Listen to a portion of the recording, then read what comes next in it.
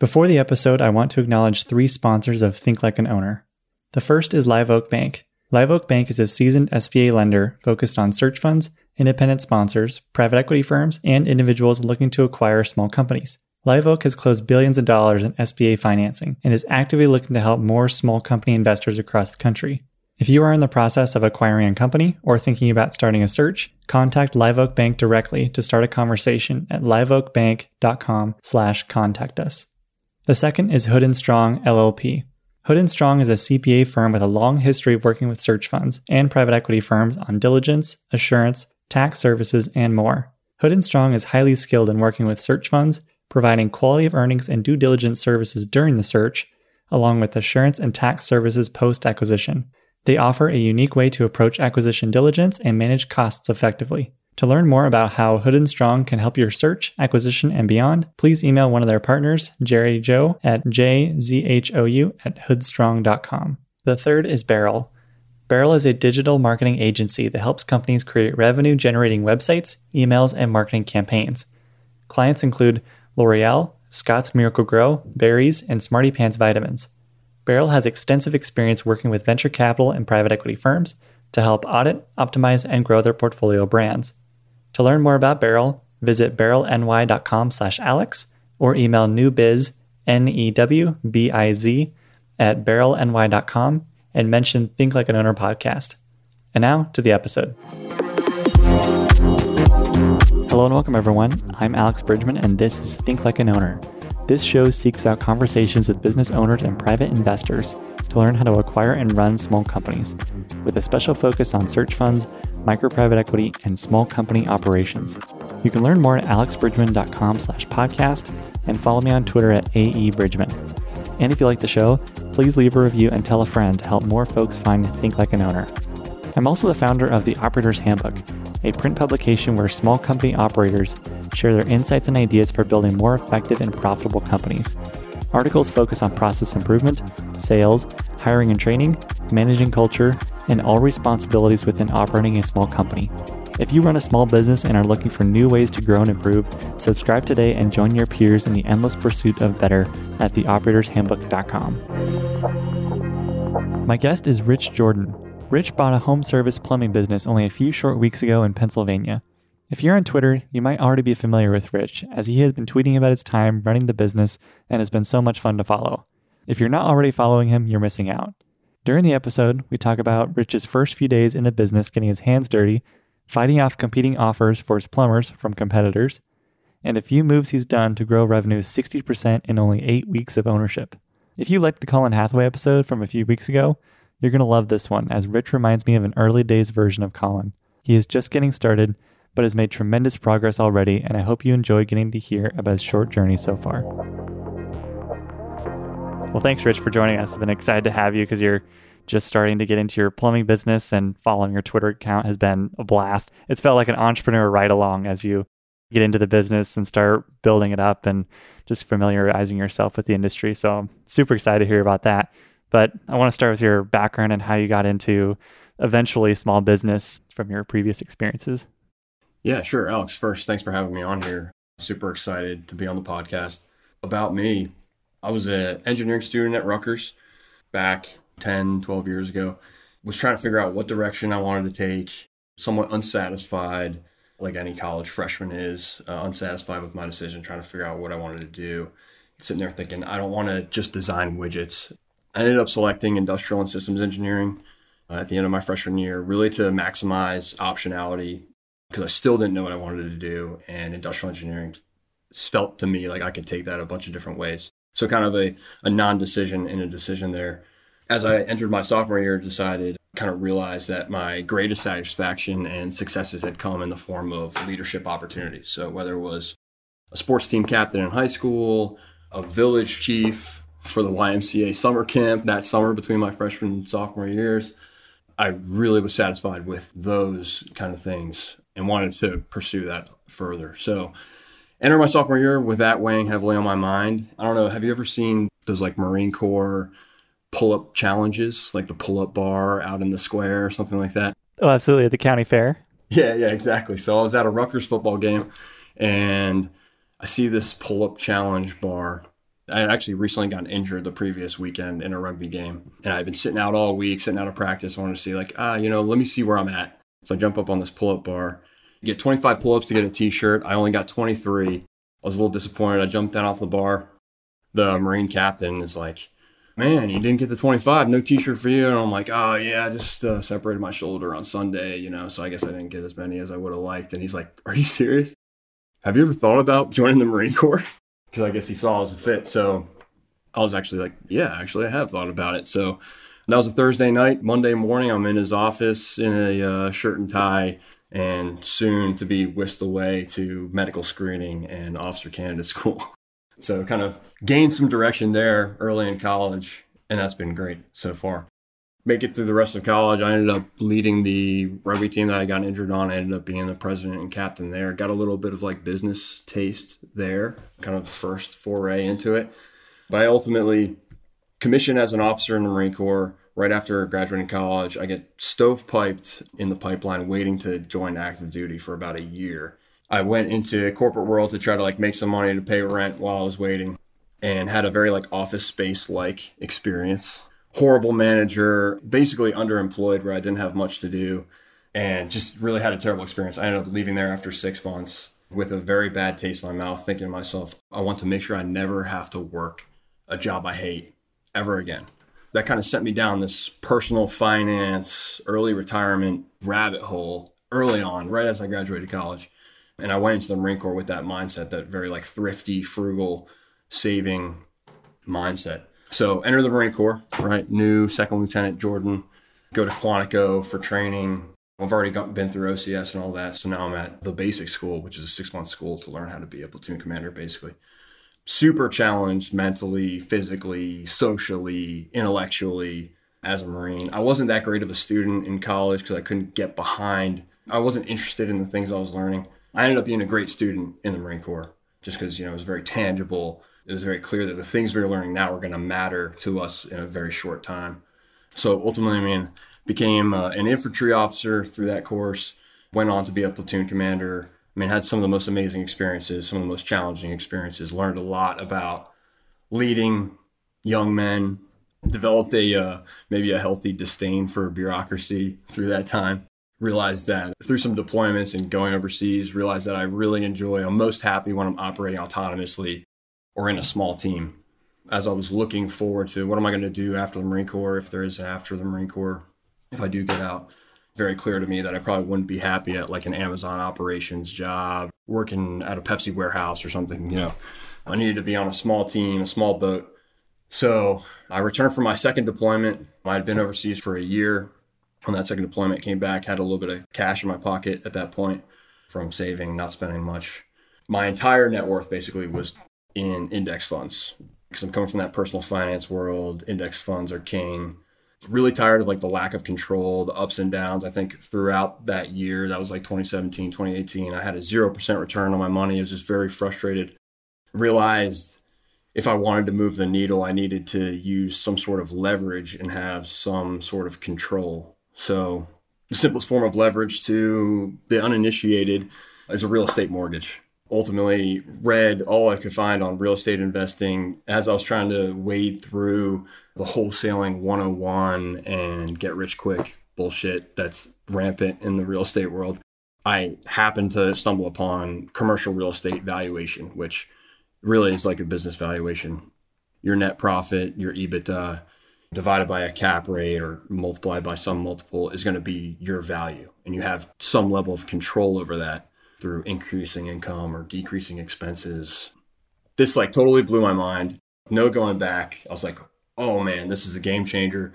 So I found a severely mismanaged 18-unit apartment building near where my wife was going to medical school. At this point, I'd come back from that second deployment. I was an instructor up in Quantico at the school that I mentioned earlier. My wife was going to medical school down in North Carolina, so I bought an apartment building down there. I knew nothing. Outside of the things I had read, I really knew nothing about how to manage, how to make an offer on an apartment building. So every time I run into a new novel issue, finding the best book on it, the best article on it, ripping through it and immediately applying those best practices. So in a way, I had an advantage in that I had no bad habits. I'm going in, I'm applying the best of what I'm reading literally like Google how to write an offer, Google how to conduct due diligence, like really had no idea what I was doing, but it had pretty decent results. Continuing as an instructor in Quantico and really acting as like an asset manager for this real estate property, managing my property manager.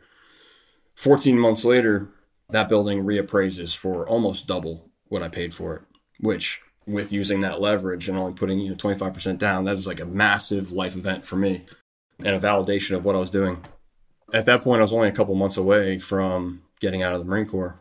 My wife's about to graduate medical school. We don't know where she's going to land yet. Anyone familiar with how med students end up going to residency might be aware of the match system, where you basically rank your preferences for programs.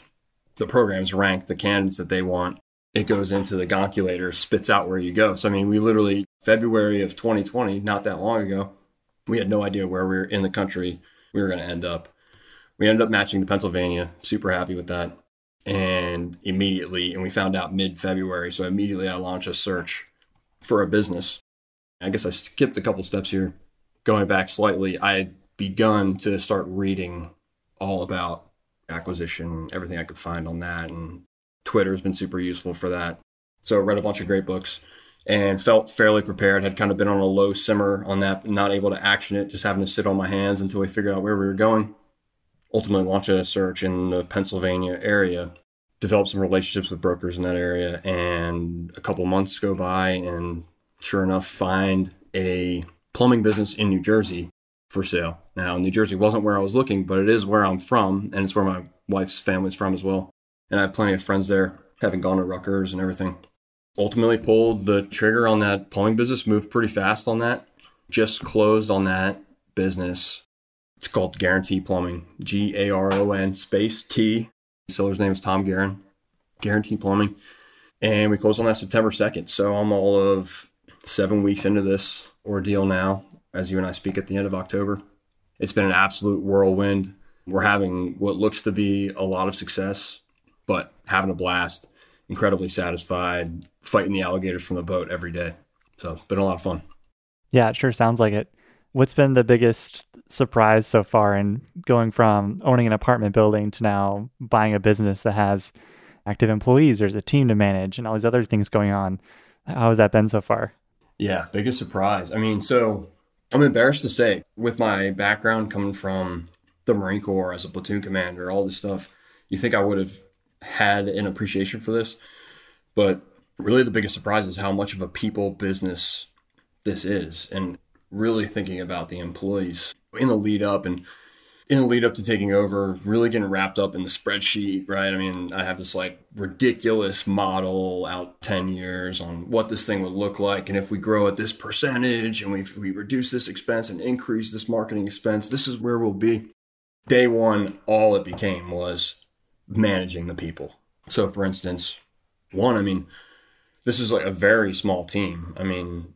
This business was, when I put in the offer for the business, it was 2 plumbers and the owner, who's a plumber. When we finally took over, it was 3 plumbers plus the owner, because he tried to replace himself with another plumber. So really, we're taking over 3 guys and 3 trucks and a warehouse. That's it. And these guys were a really tight team. The most senior guy had been working for the owner for 16 years. Had no idea the business was being sold. We got a super awkward introduction from the owner. He's not the most sociable guy. So that most senior plumber, the guy had been around for a while, he was upset and he was worried. He's got a family to support, and these young guys, I'm only 29 years old, I'll turn 30 in a couple of months. These young guys who aren't plumbers just bought this business. What the hell is happening? So it became like I had to get really deliberate about my messaging to these guys and getting in front of them. And what's tough about the plumbing business is that these plumbers are out on the road all the time. So I could be at work every day, but I might be in the office and they're out on the truck. And while they're driving around or working on pipes or working on toilets, they're thinking about, what the hell am I going to tell my wife this week that this business got bought, and what's going to happen, and who are these guys and what do they want to do, and are they just going to flip the business, and all these things that these guys are worried about. On top of that, I had competitors found out through the supply houses and stuff that we had bought the business, that the business has changed hands, and they began reaching out to my plumbers to try to poach them to their business, because it's hard to find skilled plumbers. It can be difficult to find skilled plumbers. And these guys had a good reputation. All of a sudden, my guys are fielding inquiries about employment opportunities at other places in town. That was a kind of a red alert for me. So for me, I immediately switched back to basically platoon commander mode and knew, all right, guys have concerns, guys are upset. I need to get out there and get dirty with them and work with them. That was my answer. That's what I knew. The senior plumber who had the most concerns, his name's Mike. We took over. September 2nd was a Thursday morning. On Friday, he had asked me in the morning, he needed to take his family on a trip that afternoon. He was going to have to get out of there at like 2:30 p.m. And we got a call for an emergency water heater reinstallation at 11:30. And he was headed that way to take care of it. And I knew he wouldn't get it done in time. So kind of this trifecta of him being worried, him being upset. He's a skilled plumber who's valuable to other people.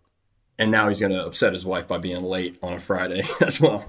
And they got a long trip in the car to go where they were going. So it's like, oh man, I need to get out there. So immediately see the address he's at, drive out there, help him install this water heater. I'm working on stuff while he's pulling things out of the basement and ultimately trying to get him across the finish line on time so that he can get out to his family.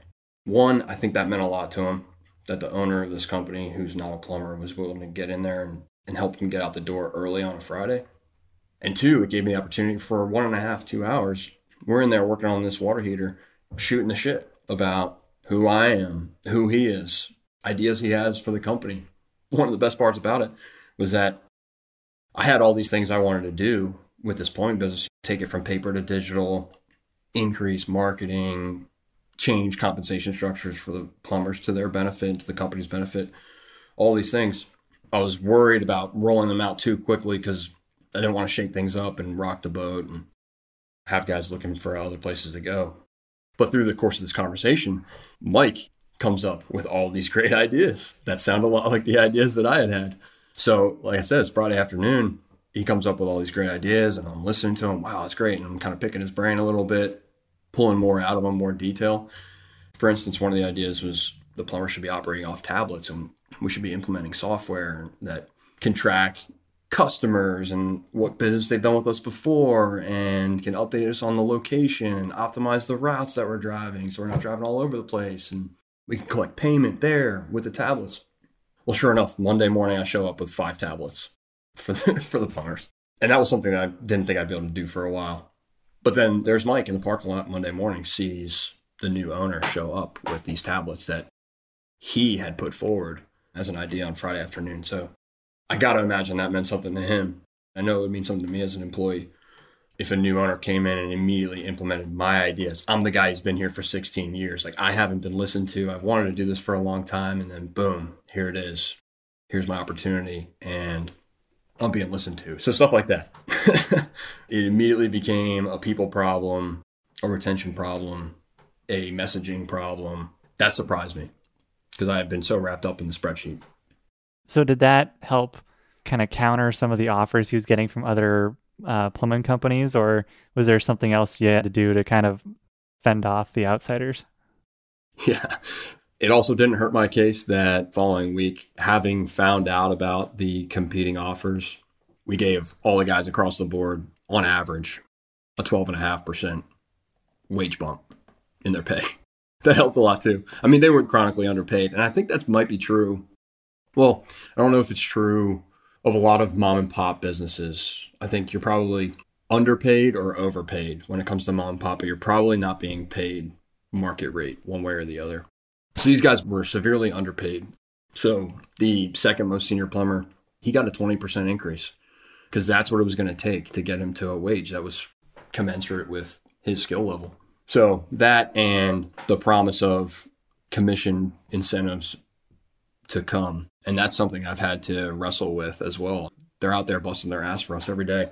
So we want to be able to incentivize them to work hard, to do the right thing, to have customers calling us back, to grow the business. I'm realizing like you have to be very cognizant of these incentives that you roll out. Because one, if you roll one out, you only give it half a thought and you have to, for some reason, roll it back. Well, now you're messing with guys' compensation. You're messing with the money that they are now entitled to. Basically, that's how they're going to feel about it. So that's something I've really wanted to avoid. So 7 weeks later, we still haven't rolled out those commission-based incentives. but they are coming. But there's certain things we have to get in place first. There's a domino effect. There's an order of operations that has to occur before we can track the data effectively, know what's going in and what's going out on a per truck basis so that we can compensate these guys fairly.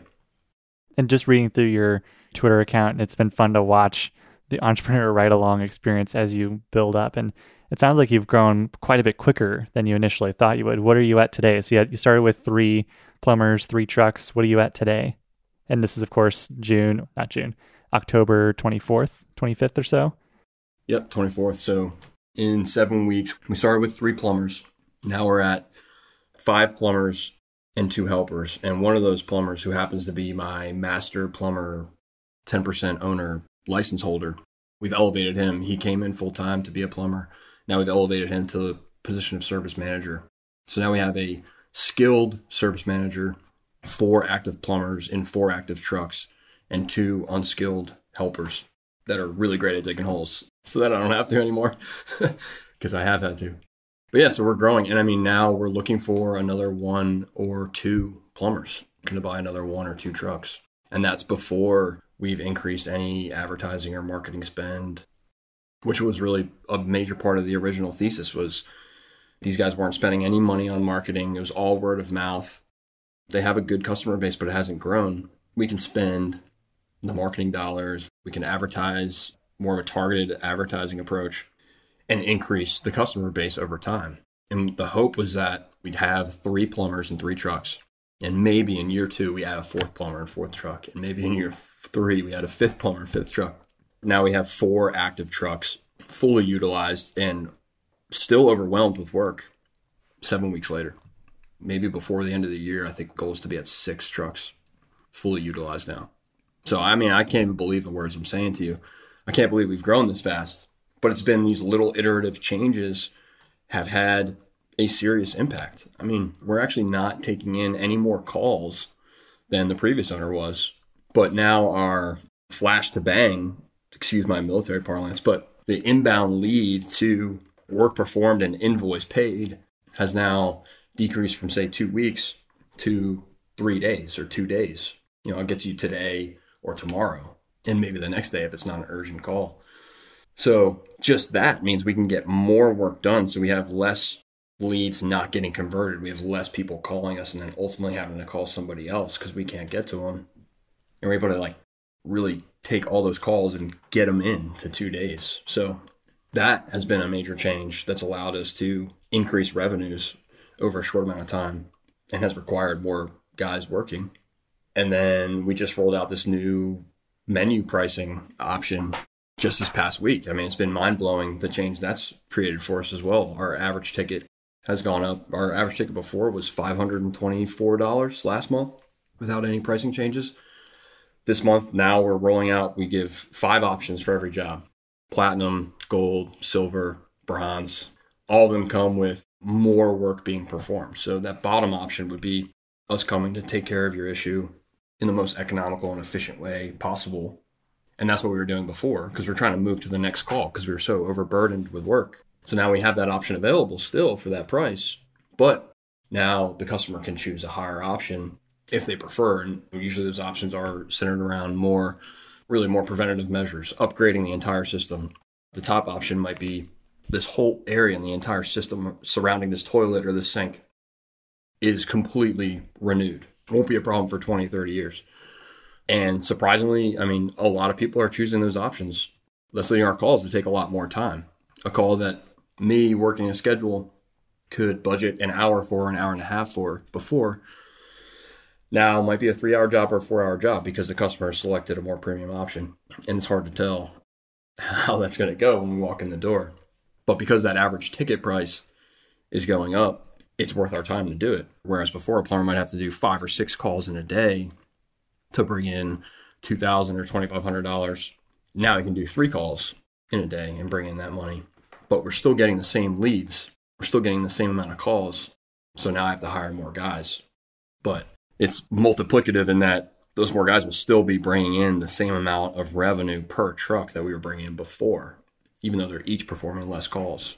So it's been really incredible to watch these little iterative changes that seem to just make sense or are even required just to run the business efficiently have led to massive increases in the top line. So this business was doing just under $100,000 a month on average on historicals. That's the value that we bought it at. And that's what we modeled for. In September, the first month we were in operation, September my hair was on fire. I think my gray hairs tripled that month. You know what I mean? I was the one answering customer calls while digging holes in people's front yards to fix water service lines. I mean, it was just like a fire hose of a month.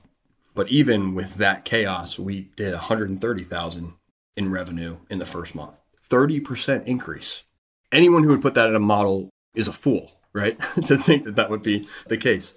In month 2, with a couple more additive efficiencies, it looks like we're going to do $160,000 this month, a 60% increase on historicals. I mean, absolutely mind-boggling, and making me see that in this lower end of the market, micro small business, sub 500,000 EBITDA businesses, growth could very well be measured in multiples instead of percentages. A couple tweaks here and there, a new fresh face can actually double the size of a business. It's a lesson that I'm happy to learn in the driver's seat. Yeah, that's impressive. What was the business doing before that lead times from a customer calling to actually servicing the customer would take, you said 2 weeks or so? How did you get that to be shortened to 2 to 3 days? Is that as a systems improvement, or is that something else going on? Largely a systems improvement and a willingness to push to get them done, but largely a systems improvement. So the seller, he was a plumber on the truck every day, working 12-hour days, and he was a really productive plumber. He's on the truck all day. So his wife was fielding calls and would take notes on who called and their problems. He would come back at the end of the night, 6 p.m., 7 p.m., return their calls and get the details because he's the guy who knows what he's talking about. And he'd loosely schedule them for the next day in a loose leaf notebook, pen and paper. If an update came later on in the evening, he'd add a sticky note on top of the loose leaf paper so that they knew there was an update. And then he'd pass those papers out in the morning.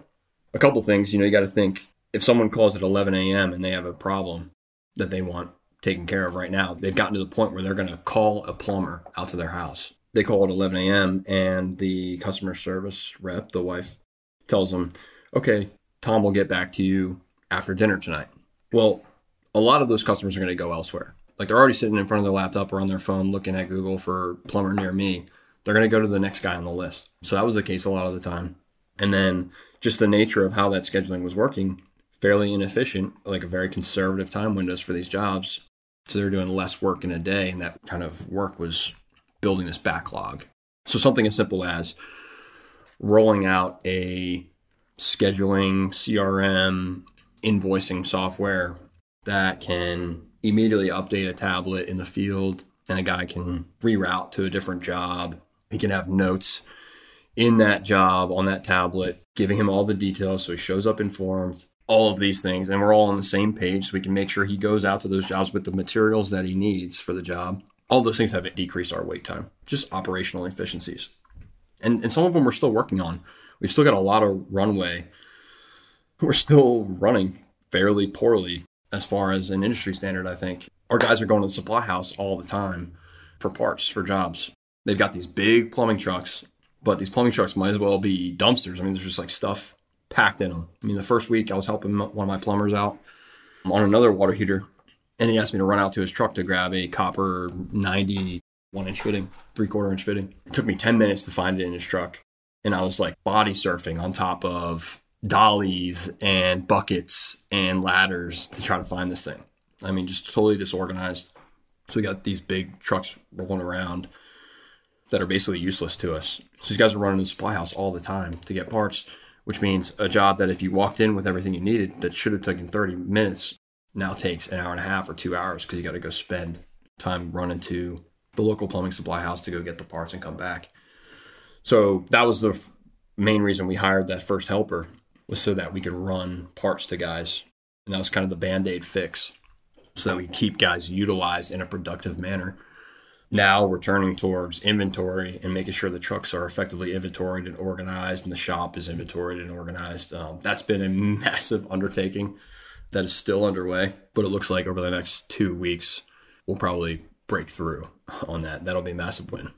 Yeah, no, earlier we were talking about the huge wrench you just discovered that's sitting behind you in this call.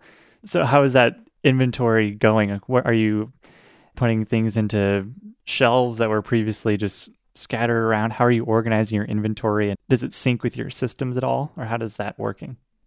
This is still very much a work in progress. What it looks like a lot of the time is us throwing stuff in the dumpster. We have this 1,400 square foot warehouse that's full of 30 years of junk. A lot of like broken tools and obsolete tools and things like that. Things that are like dangerous for people to use. So we're throwing a lot of those out. That's clearing up a lot of space, which is allowing us to organize things. I mean, there's valuable parts. I mean, we have all sorts of piping and flue pipe, smoke pipe, take fumes out of houses and things like that.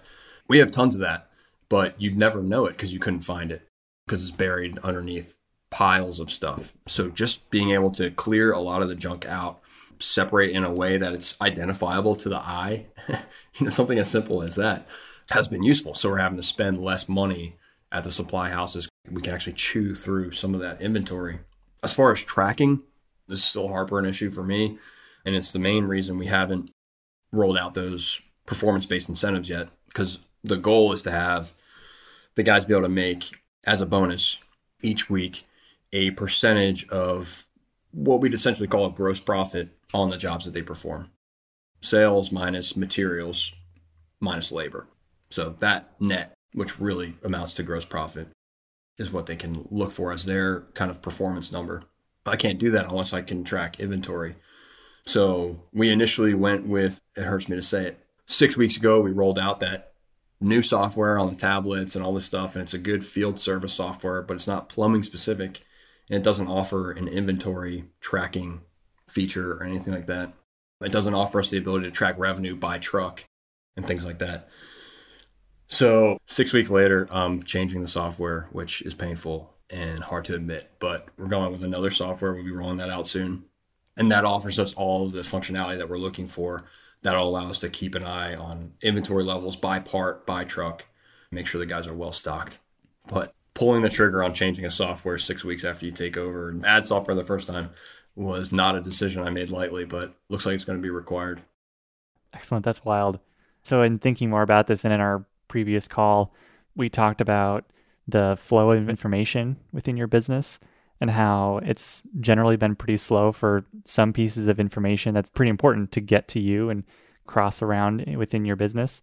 So what pieces of information are taking the longest and are slow right now that you're trying to speed up and get that feedback loop tighter and faster? I think this will become harder and harder as we grow. Right now, we're a fairly flat organization. I mean, we're such a small team and I'm right there in the trenches most days. But really, it's feedback related to the changes we're rolling out. And some of it's really important. For instance, that menu pricing option that I mentioned earlier, just rolling that out recently, the guys seem to have like a pretty solid understanding of what the goal was with that. And the goal is truly offer the customer more options so that they can get what they want and not just what we tell them they need. The goal is not to sell more platinum packages or more gold packages and to hard sell this to the customers. That is truly not the goal. I think that would damage our reputation. It would just be, it's bad for business, and it makes the employee's life, the plumber's life difficult. Most plumbers really loathe being salesmen as well. So I'm not trying to put that on them. They're like, oh yeah, we understand this. Okay, cool. And first couple of days, gold packages and platinum packages are being sold and silvers. And we're in the office like fists in the air, like, yes, this is working. Oh my gosh, I can't believe it. This is such a game-changing revelation that we're having. And the guys are happy because they're coming in the office. We're going, Mike, you killed it, man. You sold 2 platinums today. So we're encouraging this behavior, right? Everyone's happy. I want to see these guys implementing this in the field. So I go out on a call. I realize that they are pulling up the menu of the options for that specific job. They're selecting, the plumber is selecting which one needs to be done today. And of course, it's often towards the upper half of the spectrum because that's incentivized through the hierarchy. So they're selecting, for this specific problem today, you need the gold done, okay? So we're going to do that, and it costs this much. There's steam coming out of my ears. I am horrified at what I'm seeing because this is absolutely not what we wanted. So bringing the guys in, talking to them, hey, this is not what we wanted. Truly, like, I need you to pull up the menu, let them choose the option. We'd be happy to perform any of them. That was something that I realized, man, if I didn't get out there and see it, this would have been a persistent problem. It would have harmed our reputation around the town. I don't know that I can think of a good way to articulate like what that is in a concise way outside of that anecdote, but around information feedback loops surrounding absorption of the new changes by the team has been information that's, one, absolutely critical to me, and two, has been difficult to gain that understanding at my level because there's a misunderstanding all around on the team. So I'm not getting detailed feedback because they're like, oh yeah, we understand it. And Rich is so happy with us for selling these higher packages. Yeah, crisis averted there, and everyone seems to understand what we're trying to achieve with that now. But yeah, a scary moment for me. Yeah, certainly. And to the point about your plumbers being salesmen, another thing you've talked about is giving them small cash bonuses for reviews on Google. So how has that system implementation gone? Is that having any interesting feedback loops that you've noticed when plumbers are talking to customers about those reviews? Yeah, we rolled out $10 cash bonus for any 5-star review, particularly on Google. That's the platform we're really targeting right now for positive reviews. So $10 cash anytime you get a 5-star review. And what's funny is these guys, the $10, it doesn't really move the needle for them on a daily basis. But me tracking who has done how many reviews on a whiteboard in the office, now that really moves the needle for the team. So they're all fighting with each other who can bring in the most reviews, and they happen to be compensated for it as well. That's been nice. As far as any odd kind of second order effects there, I don't know. I mean, I think one positive thing is the guys are just much more cognizant of how they're interacting with the customer from start to finish, which is the goal. Our goal is to take as much off of the plumber's plate as possible so they can really just be plumbers. In our specific line of work, in the home service repair niche of plumbing, it's really impossible to get around. They're going to have to interact with the customer. They're going to have to quote the job, collect payment, things like that. So there's a lot of customer interaction. And I think these guys are being more cognizant from start to finish. Is this homeowner happy with us? Do they have a positive taste in their mouth about Guarantee Plumbing and who we are? Do they feel that they got ripped off today? Are they happy with what they chose? Little things like, I think in a couple instances, particularly with these menu pricing options, guys have talked people down. Maybe they're feeling some sort of pressure to pick a Platinum or something like that, the very top, most expensive option. The guys have noticed that the 5-star reviews seem to increase when we talk people down off of the top option and bring them towards the middle. People really appreciate that. They appreciate the honesty. So yeah, positive second order effects. I don't know that I can think of any negative ones. Maybe that's a blind spot for me. Yeah, I'll have to see how that one evolves. You talked earlier about how this growth you've had so far isn't from any extra advertising spend or any increase in call volumes.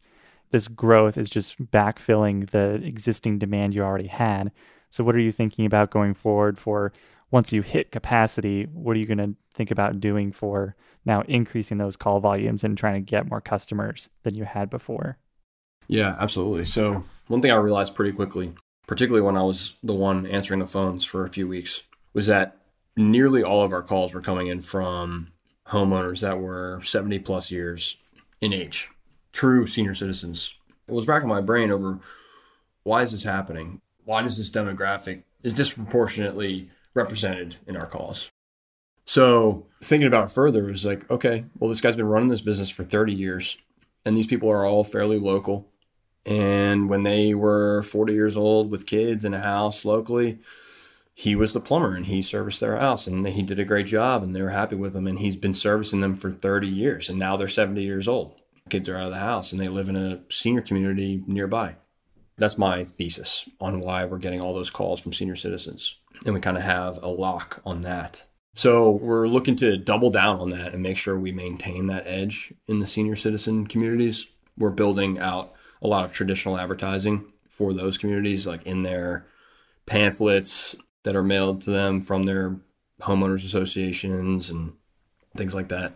I recently paid to have 24,000 paper pharmacy bags that you buy your drugs in. At some of the really large senior communities, to have our logo and information plastered on an entire side of those things. People see it in the store. They'll see it as they or someone else is walking back from the store to their home. They'll see it on their kitchen counter after they've gotten home. So the hope is that we're able to gain some relevance for people through that. And it was a fairly cost-effective way to do it, to really just blast out into those communities. Further, again, going back to like the initial spreadsheet model, the thinking was that we'd have to expand geographically, expand the footprint in order to gain more customers. And that might have just been my naivete. But what it's looking like now is that if we just expand our advertising options to some more modern platforms. So one, that's things like increasing our Google reviews have been a big part of that. That's been something we've implemented early to just get a more dominant position on Google. When someone in a panic types in plumber near me, plumber, Brick, New Jersey, we want to be that top option and make it very clear that we're the valued plumber in the area. And then having a presence on social media, having a physical presence in the town. So right now we have the classic white trucks with blue and red lettering, says our name, has our license number on it, looks like any other work truck in the area. In 2 days, we're sending in half of our fleet to get fully rewrapped, big electric blue trucks, new, very recognizable logo, name easily readable from afar, phone number very prominent on the side of the trucks. So we're looking to be the company that has the blue trucks. There's another company in the area that's very successful that has the lime green trucks, and you can see them down the road coming a mile away. So we want to be those guys in the blue trucks and just stand out a little bit. So all of those things coming around, I think, will increase our customer base. All the search engine optimization stuff, solid website and things like that are going to be critical to that as well. That's super exciting. I'm really interested to hear how that goes. I feel like we could talk for hours, but I want to make sure we get you out here on time. What class would you teach in college if it could be about any subject you wanted? I'm going to have to give you two, I think. The first would be small unit leadership course. No Steve Jobs or Jack Welch case studies for this one, but like real lessons and anecdotes surrounding how to get and maintain buy-in from your people. Talking about my personal philosophy around leadership, how to actually create a culture on a small team, how to effectively reward good actions and punish bad actions. Things like that, like the actual nuts and bolts of small unit leadership. I'd love to teach that class. And then the second class would be Main Street entrepreneurship. Admittedly, this is a class that I could still be a student of, but like the real tangible lessons, and you'll notice like the theme for me here is actual tangible stuff. That's the stuff I want to learn. Real tangible lessons around managing a small team, capturing data and using it to make decisions, pricing your services effectively, all the back end items like payroll, benefits, little stuff like how to set up an LLC. I mean, this is stuff that really hangs guys up when they're coming out of the gate. It seemed, for those of us who maybe been doing this a little while, we understand how simple that is, but little things like that can be real hurdles. Things like napkin math valuation, not the crazy spreadsheet models and the discounted, the DCFs and everything, but napkin math valuations. What makes sense? What is obviously a good bet? Things like that. I'd love to teach that class. Fine. I'd love to be a student of it. I'll probably be a student of that topic for a very, very, very long time. I think we all will be, yeah. What's a belief you used to hold strongly that you've since changed your mind on over the years? I mentioned before my kind of deep dive into personal finance that ultimately put me in a position to do the things I've done. But I used to think I'd be happy with just saving enough money so that I could live off the 4% safe withdrawal rate dividends and maybe live on a beach in South America and keep my expenses super low and just keep costs low in perpetuity. And I'm realizing now that I'm most satisfied in the arena with a bloody nose and bruised knuckles. You know what I mean? Just like in there fighting, solving problems with the fire extinguisher in hand. So if you had asked me a couple years ago, I would have told you like, no. And I would have been insulted by the question. I'd be like, no, I'd be totally happy just living on a beach in Costa Rica, not doing a damn thing. But the reality is I'm really enjoying what I'm doing now. That's been a mindset shift for me over the last 2 years. Yeah, I totally agree with that sentiment too. It seems like a small tragedy in a lot of cases where the person who really strongly believes in the FIRE movement just hasn't really found the kind of work that they love doing and would like to do for longer, above the age of 35, 40, when everyone wants to retire. So it's neat to see that that mindset has shifted for you, and it certainly has for me as well. I wasn't super into the FIRE stuff, but I like a lot of the principles that it talks about. So I can agree with a lot of that sentiment. It's certainly useful. I credit the options that I had available to me and the personal capital that I had available to me to do some of the things that I've done. I couldn't have done without the personal finance community leading me that way. But yeah, the overarching mindset, I think, could use a tweak. And I think if you dive into a lot of the folks who really get passionate about that, they're often at large organizations where they are a cog in the wheel and they might be very skilled professionals, but they're just not getting that same satisfaction. Yeah.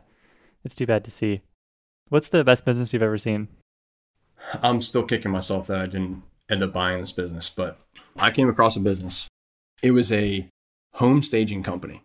And at first glance, I was like, this doesn't interest me as much. It seems like a luxury good and a little riskier. But it turns out when I learned more about it, the value proposition for this business was very clear. Something like, I'll butcher some of these numbers, but something like staging your home for sale will increase the purchase price on your property an average of 5 to 10%, which for like a $500,000 home that's serious money, right? $25,000, $50,000. And it'll decrease the time on the market by like 85%. This is what the studies by the National Real Estate Association or whatever have found. So pretty clear, pretty easily sellable value proposition to real estate agents and homeowners. The price is well below that value added. And the terms of these deals are really interesting. So we'll come and stage your home. They're going to take a fee for that. But then they're essentially renting you the furniture and the picture frames and the plants and all these things for you to walk people through your home. At least this company was going to do a 90-day rental. They were going to get paid for it all up front. And if your home goes under contract in 5 days and you don't need the home stage anymore, they're keeping the 90-day rental fee. I couldn't even believe that people were getting away with this, but really great business cash conversion cycle standpoint, from a value proposition standpoint. That specific business, the owner had completely removed herself from the operations, had moved across the country. She had hired a director of operations to run the day-to-day. I mean, she was making a nice little nut for herself, $400,000, I think, discretionary earnings. And the business was priced to sell for $760,000, maybe $720,000. I really liked this business and I wanted it bad. I basically slow rolled the LOI because I thought I should go see it first. It's like a Thursday and I was going to go see the warehouse on a Saturday. And I had my LOI already written up. I'd already made up my mind. And sure enough, somebody else swept in and got an LOI accepted before I made it to the warehouse. That one got swept right up from under me. Ultimately landed me in the plumbing company. So that broker is actually the one that put me onto the plumbing company when I swung and missed on the home staging business. That's awesome. Sounds like a great broker. You should keep that relationship going. Yeah, absolutely. Well, thank you so much, Rich, for sharing your time and sharing your experience buying this company. I absolutely love this, and I've really enjoyed and grown to love these types of operator interviews much, much more over the last year or so. So thank you so much for sharing a little bit about your work so far. Yeah, Alex, love being on here with you, man. Your podcast is great. I know I get a ton of value out of it, so thanks for doing this and thanks for including me. Thank you for listening. I hope you enjoyed today's episode. If you enjoyed the show, please consider leaving us a review and telling a friend to help more folks find Think Like an Owner. I also want to thank our show's sponsors, Live Oak Bank, Hood & Strong, and Oberle for their support. For full episode transcripts and more information, please visit our website at alexbridgman.com/podcast. And if you want to learn more about the Operator's Handbook, please visit us at theoperatorshandbook.com and join your peers in the endless pursuit of better.